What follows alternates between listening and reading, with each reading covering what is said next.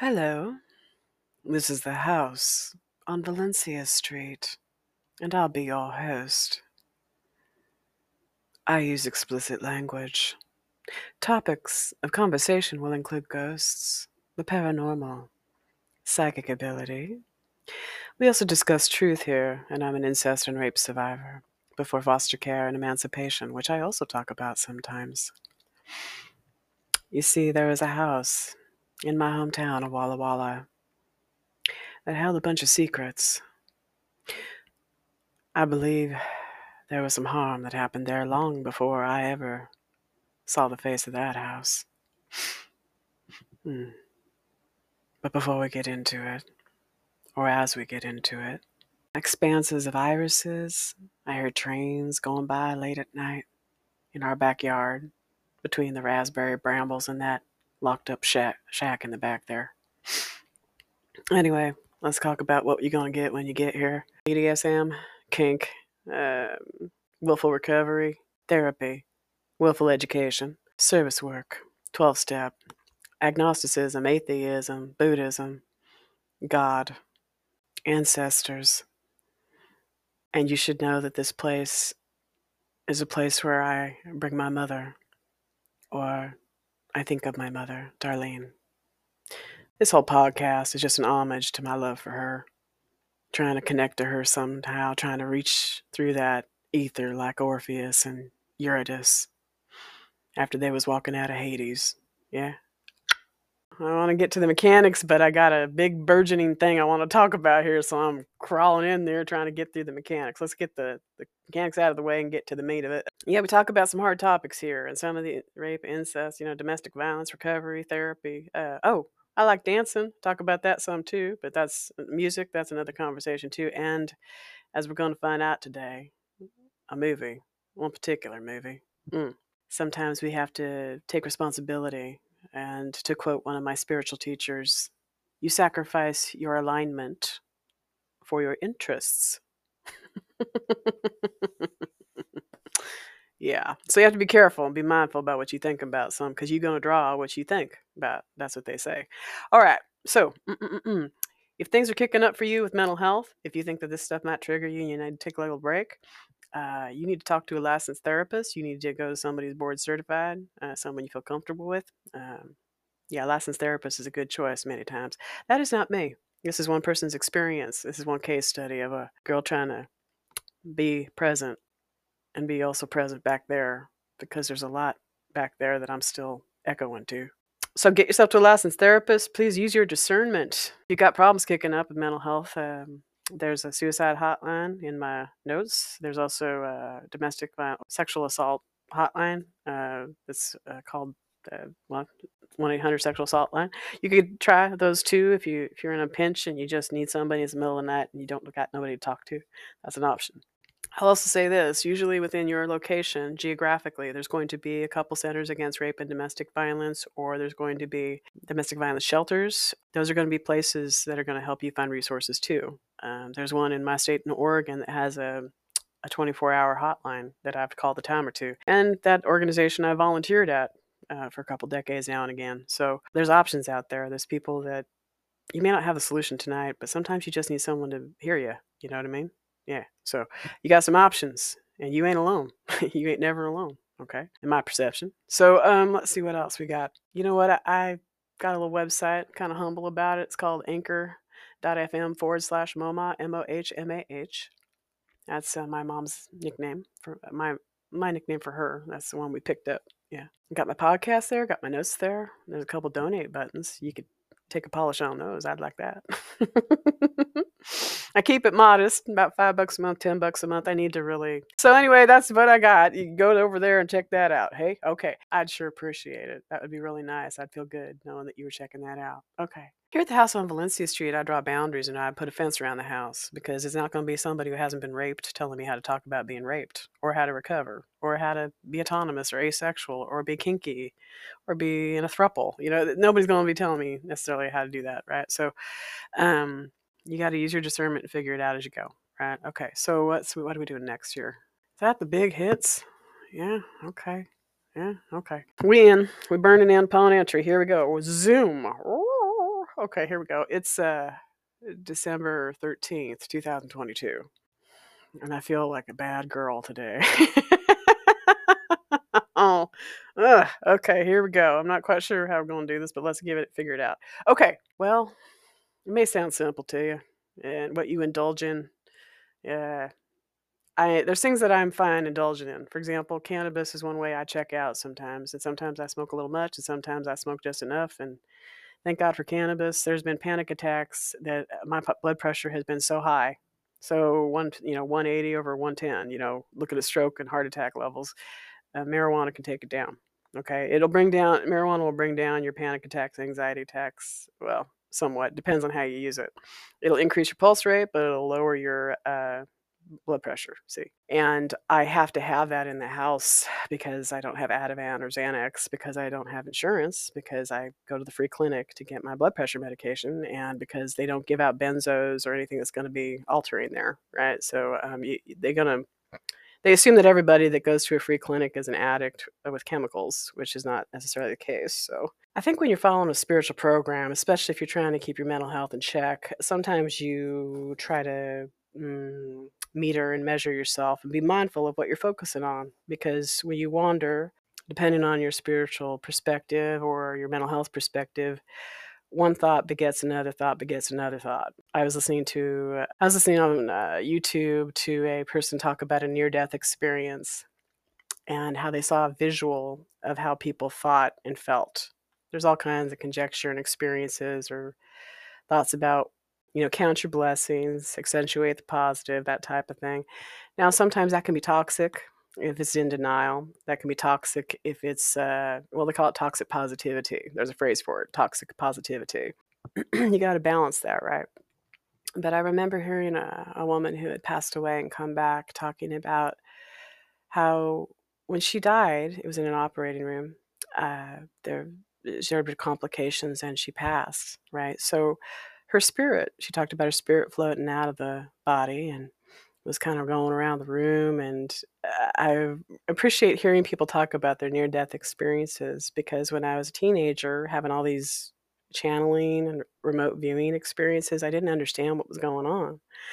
But something that would happen when I would sleep is I'd go out of my body, and then I'd float up, and then I'd bounce around on the ceiling, and then I'd go out of the room in the corners. For some reason, I'd left the room in the corners.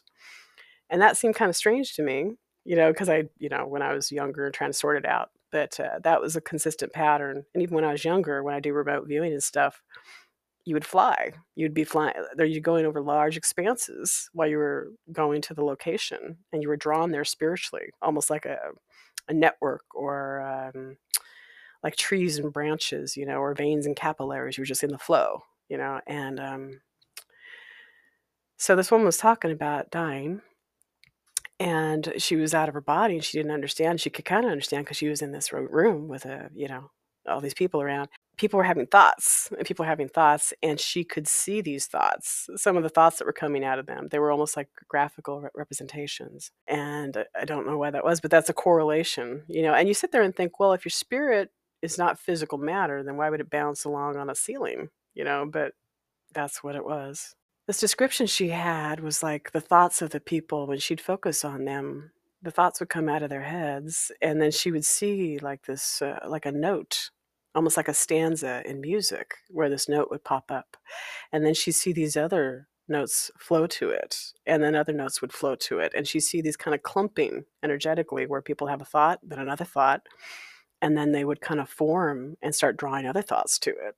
And it was like this kind of magnetic thing where they would just kind of slowly float to each other. That concept of where you focus, how you focus, is going to bring more of it, right? So if you're a rape or incest survivor and you've got to deal with rape memories or beating memories, or people telling you you deserve to be dead, they're going to kill you, and they're going to tell you how they're going to do it, and then they're going to tell you that every once in a while for years, that's going to impact anybody.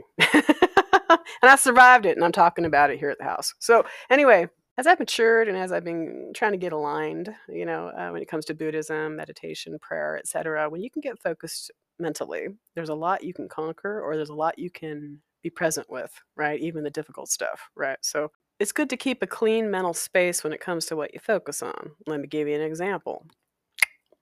I like me some Nine Inch Nails. Yeah. Mm. And Nine Inch Nails was a developmental phase for me. Hell, I can remember going to a Nine Inch Nails concert in Portland, and I went with my buddy, what should I call her? Goth chick? Blondie? No, that's not respecting her. She was an identical twin. I worked with her in my IT career. She was a tall glass of water. She was blonde, and she had big blonde hair that was almost white gold blonde, and it was curly and huge. And it would go down her shoulders, and she loved to wear black vinyl. She was into Nine Inch Nails. She wore black lipstick. Well, I'll name her. Her name's Callie. I'll name her because I haven't seen her in a decade or more. I wouldn't know how to find her. It'd be hard to find her these days. We used to like to go adventuring together sometimes. We had a mutual dance buddy of mine, Dave, my dance buddy from long ago. And she was tall and slender, and she was maybe a size 0 or 3. And here I was, a little kind of fire plug, kind of short, stocky, like, look good looking enough, but more athletic, more a little bit muscular, right? So we went to a Nine Inch Nails concert once in Portland. Then we went to a straight bar afterwards. And then this beautiful woman that was intoxicating, that reminds me of what I'm about to talk to you about, this movie. She looked at me across this huge, beautiful old bar. And I was wearing my leather jacket. I think I had a nose ring on. I might have had a dog collar with spikes on. It's Nine Inch Nails after all. David Bowie was performing then. They were going through kind of an industrial phase together. As I've matured, gotten into my Buddhism, gotten into my meditation, that negative music, that heartbreak city shit, draws more, right? And then you just kind of get comfortable in that little rut you've got, right? You just keep repeating it, and it's like, God, it feels so good to talk about this shitty stuff. And the thing is, I think you got to talk about stuff, be honest, yet you can really, well, like I talked to you about that image of this woman who passed away, and then she actually was saved. She came back, and she had some afterlife experiences, but seeing the thoughts as she was out of her body, and seeing that she could see in a 360, she could see all around her, she could feel people's thoughts. That's interesting to me. I found that if I daily meditate and I sit down and I'm selectively sifting and I'm focusing on different things, I feel better. I feel a lot better cumulatively. And it's a lot of times it's indirect, see. It's not a conscious thing a lot of times in my experience. So there are dark tastes and dark flavors that I like from my old days, when I was when I knew I was bisexual. And let's see. So I don't like to let myself go back to this. Partially because there's something forbidden about it. Partially because it's something that helped develop me into something else. A movie that impacted me, is part of me. It's kind of in my body, but I may want to deny it now and again.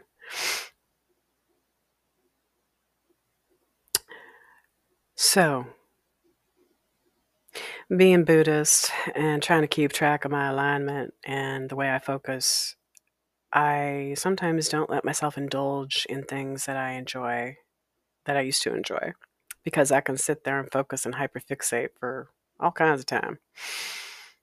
For example, in my 20s and 30s, I remember a time or two where I would just listen to Nine Inch Nails on repeat, Downward Spiral, and just grind. You can also do housework pretty good on music like that because anger kind of charges you. Yeah.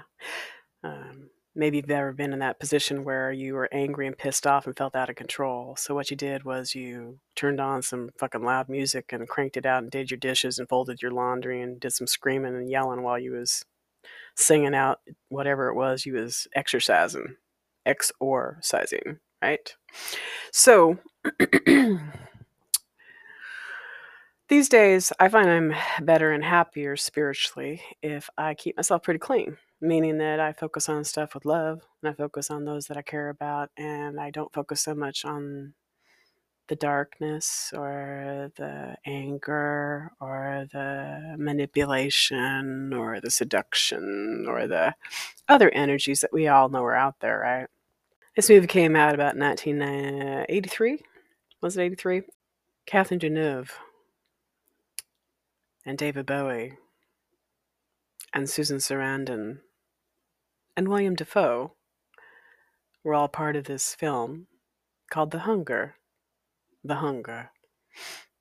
Now, it's a vampire movie, it's a horror movie, that's what they say it is. Although, if you watch the movie, there's so much visual beauty. There's so many winks and nods, and it's just like you're walking into some type of foreign, ephemeral place. Early in my orientation as a bisexual, or as a person who's attracted to men and women, it was always kind of forbidden, or in my hometown of Walla Walla, Washington, I didn't know any gay women that I was conscious. Well, let me correct that. I had a PE teacher, one or two, that was a flaming dyke. That they couldn't be out. Yeah, and actually in junior high in Walla Walla, there was a choir director who shall remain nameless, and his wife, who shall remain nameless.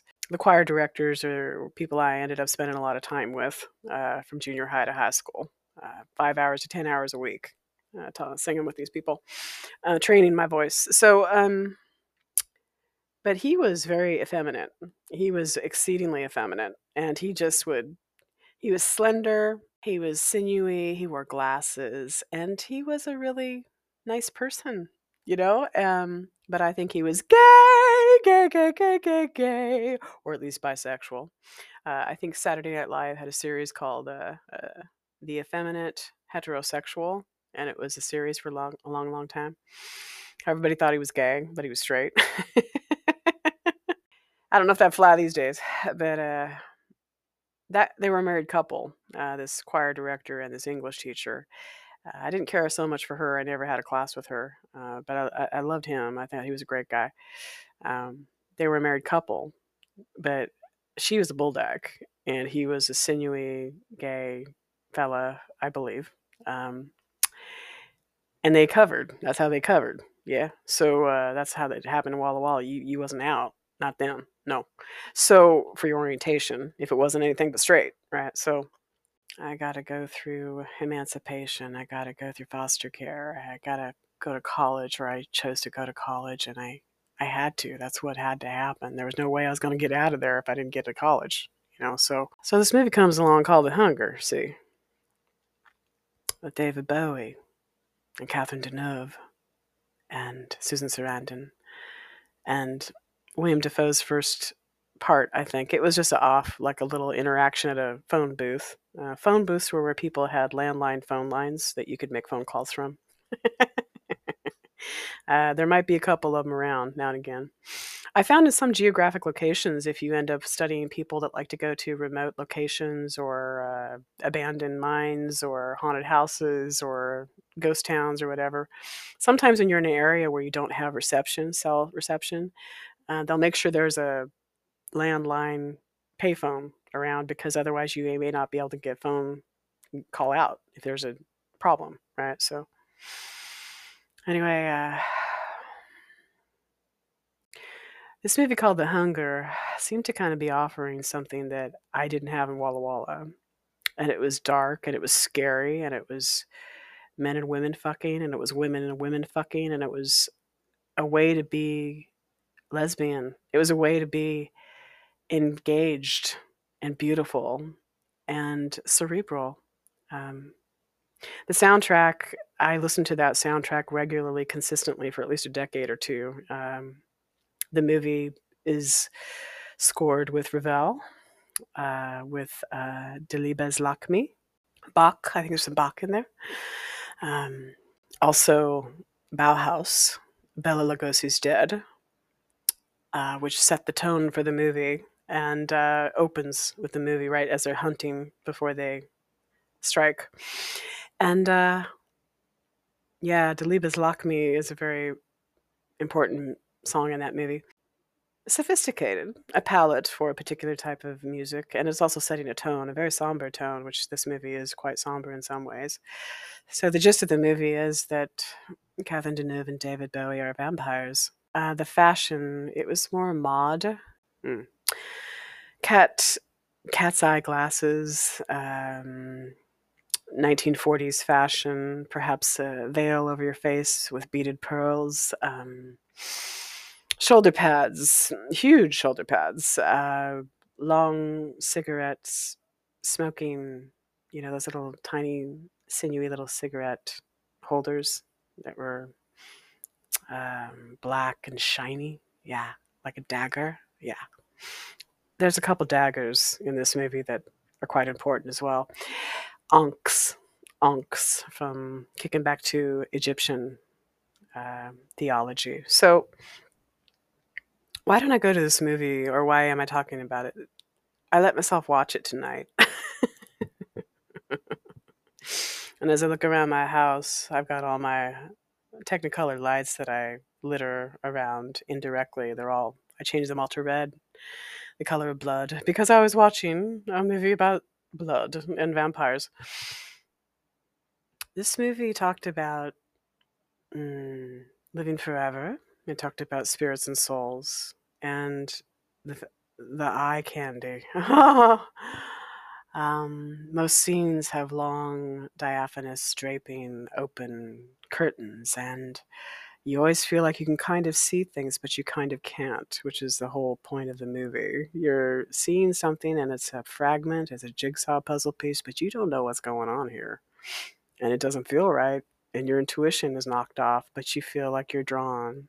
You're drawn like a siren, like a heartbeat, like something that's drawing you that you can't turn away. It has a sense of intoxication and overwhelming.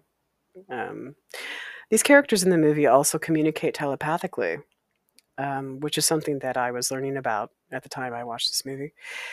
And there's this huge scene in the middle, after David Bowie, because David Bowie and Catherine Deneuve look very good together, cultivated, refined, a bit tired of it all. Yeah.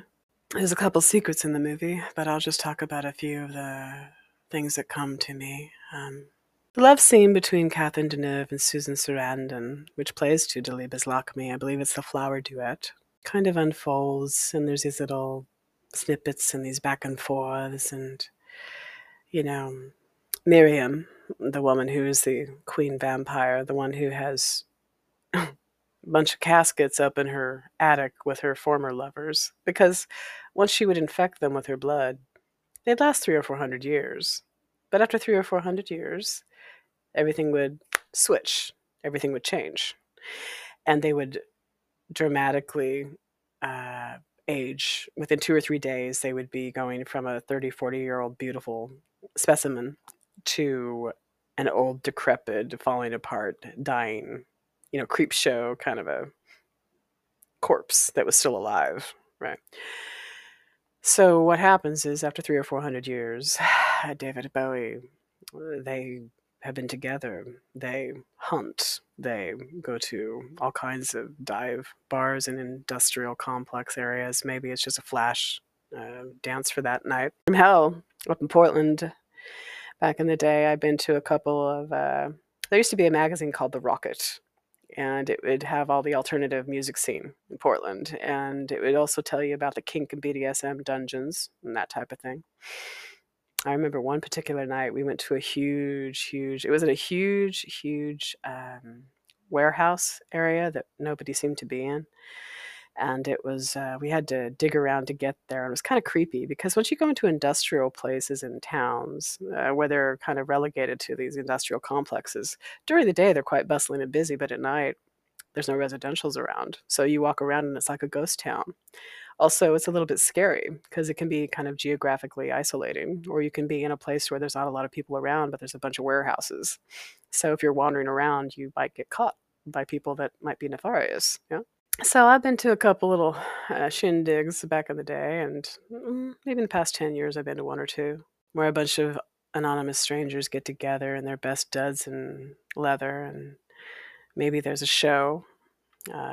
Maybe it's painful. Maybe I remember going to one where there was this huge warehouse and there was a person who was into hanging. They like to put hooks in their back, literal hooks in their back. It's a kink and BDSM thing.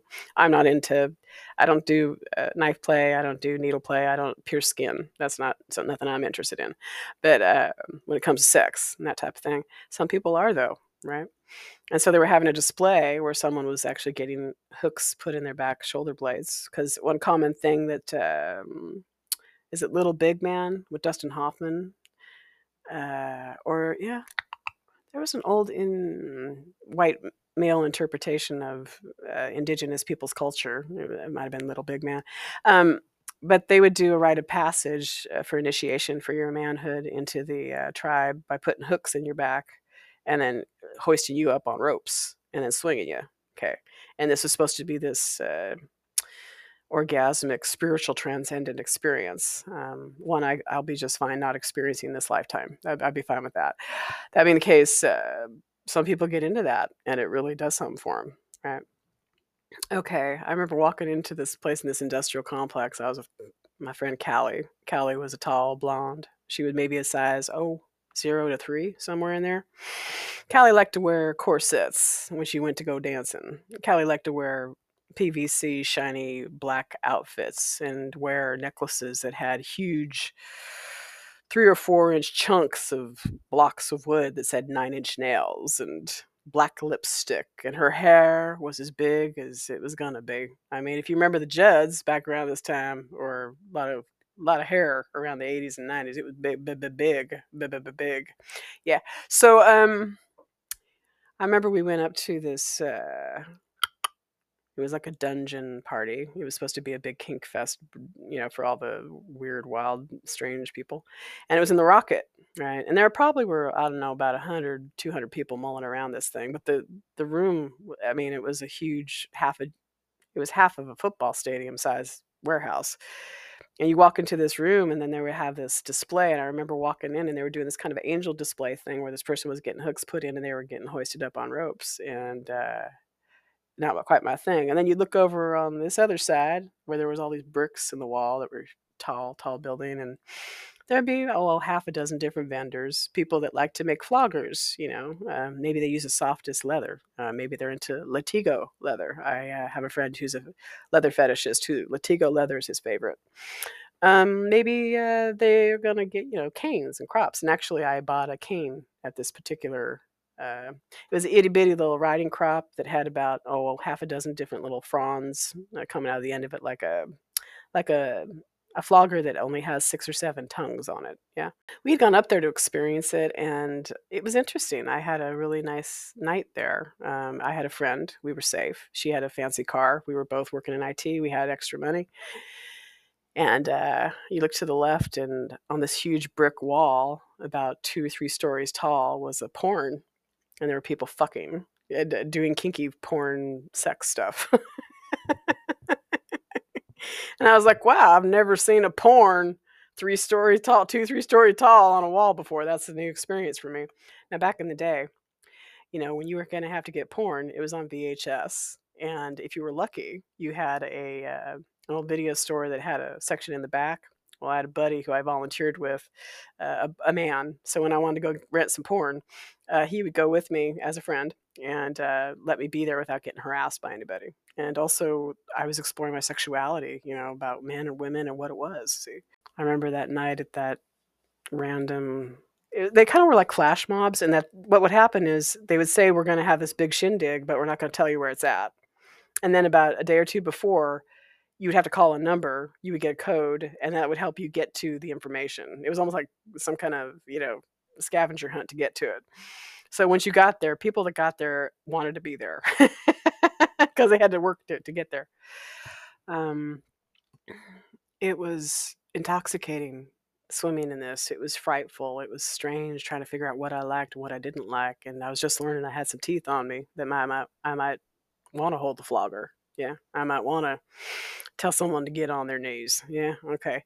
So now the thing is, that's not my whole flavor, but I wanted to explore it and see what it was about. Yeah. So, The Hunger. Hmm.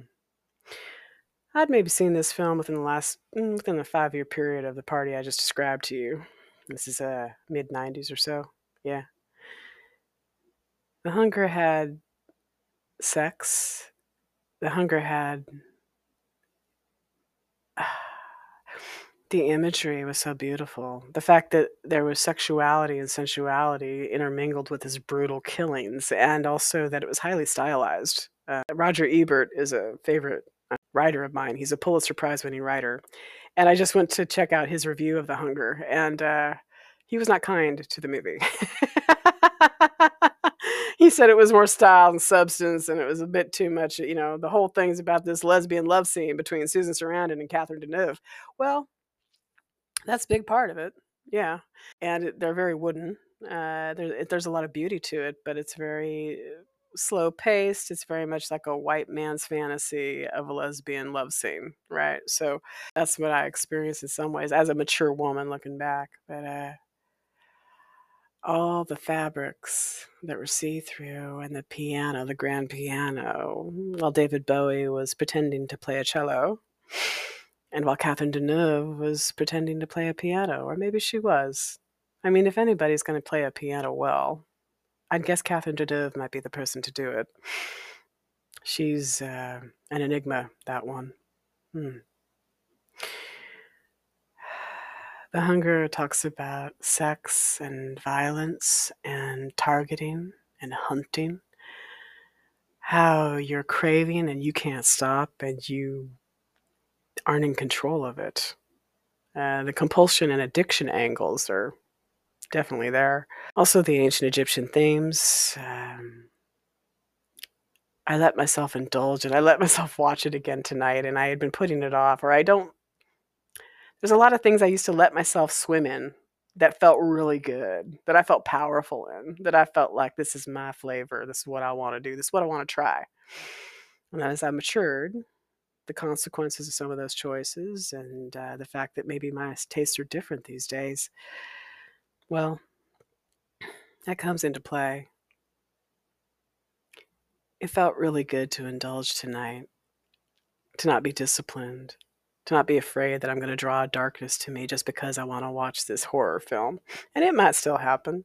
In my experience, when you explore stuff like this or you go back and you swim in it for a while, you might be fine while you're in it. You might be fine a little bit after it. But what happens is it's a cumulative thing. It's like an echo, just like my meditation. Daily meditation gives me a piece of contentment and serenity sometimes that isn't logical, and it isn't like, oh, I did A and B, therefore C. It's cumulative. Or it's indirect sometimes. It's just a vibe sometimes. Yeah. Susan Sarandon's in her prime, much as Deneuve and Bowie, and their chemistry is amazing. David Bowie's style and the way he moves lends itself to something that's highly stylized. Sharp suits. What would Thelonious Monk say? Sharp as possible. That's what these people were dressed like the entire movie. Her Catherine Deneuve's hair was constantly swept up in these elaborate hairstyles that were reminiscent of the 40s and 50s. A lot of the clothing she was wearing, and this was mid 80s, was retro. And as a girl in Walla Walla, Goodwill, I had lots of jackets and clothing that was retro. The fabrics that they wouldn't make these days, sewn with such meticulous skill. So I hope I won't pay the price later, but watching that movie was delicious, and it makes me want to kind of get into it, start doing my hair, put on some nice makeup, see if I could even get anywhere near the style or the beauty or the confidence. That's another thing that Catherine Deneuve's character does in this movie. She's a more of a dominant personality. She's also someone who's telepathically communicating because that's her mythical character in this movie as a vampire. It feels good to see people telepathically communicating because I have experienced that in the past, and I would like to experience that with someone who can do it. You have to practice, in my experience, with someone if you want to get that down. The seduction, the manipulation, the lack of consent, not good. And the twist at the end, There's some sacrifice in this and that, where there's some self-sacrificial stuff that happens that changes everything. Yeah. But I liked it and I wanted it and I swam in it. It was good. Yeah. Okay. Yeah. And I feel base and I feel almost like a troglodyte trying to describe this, but The Hunger. Check it out.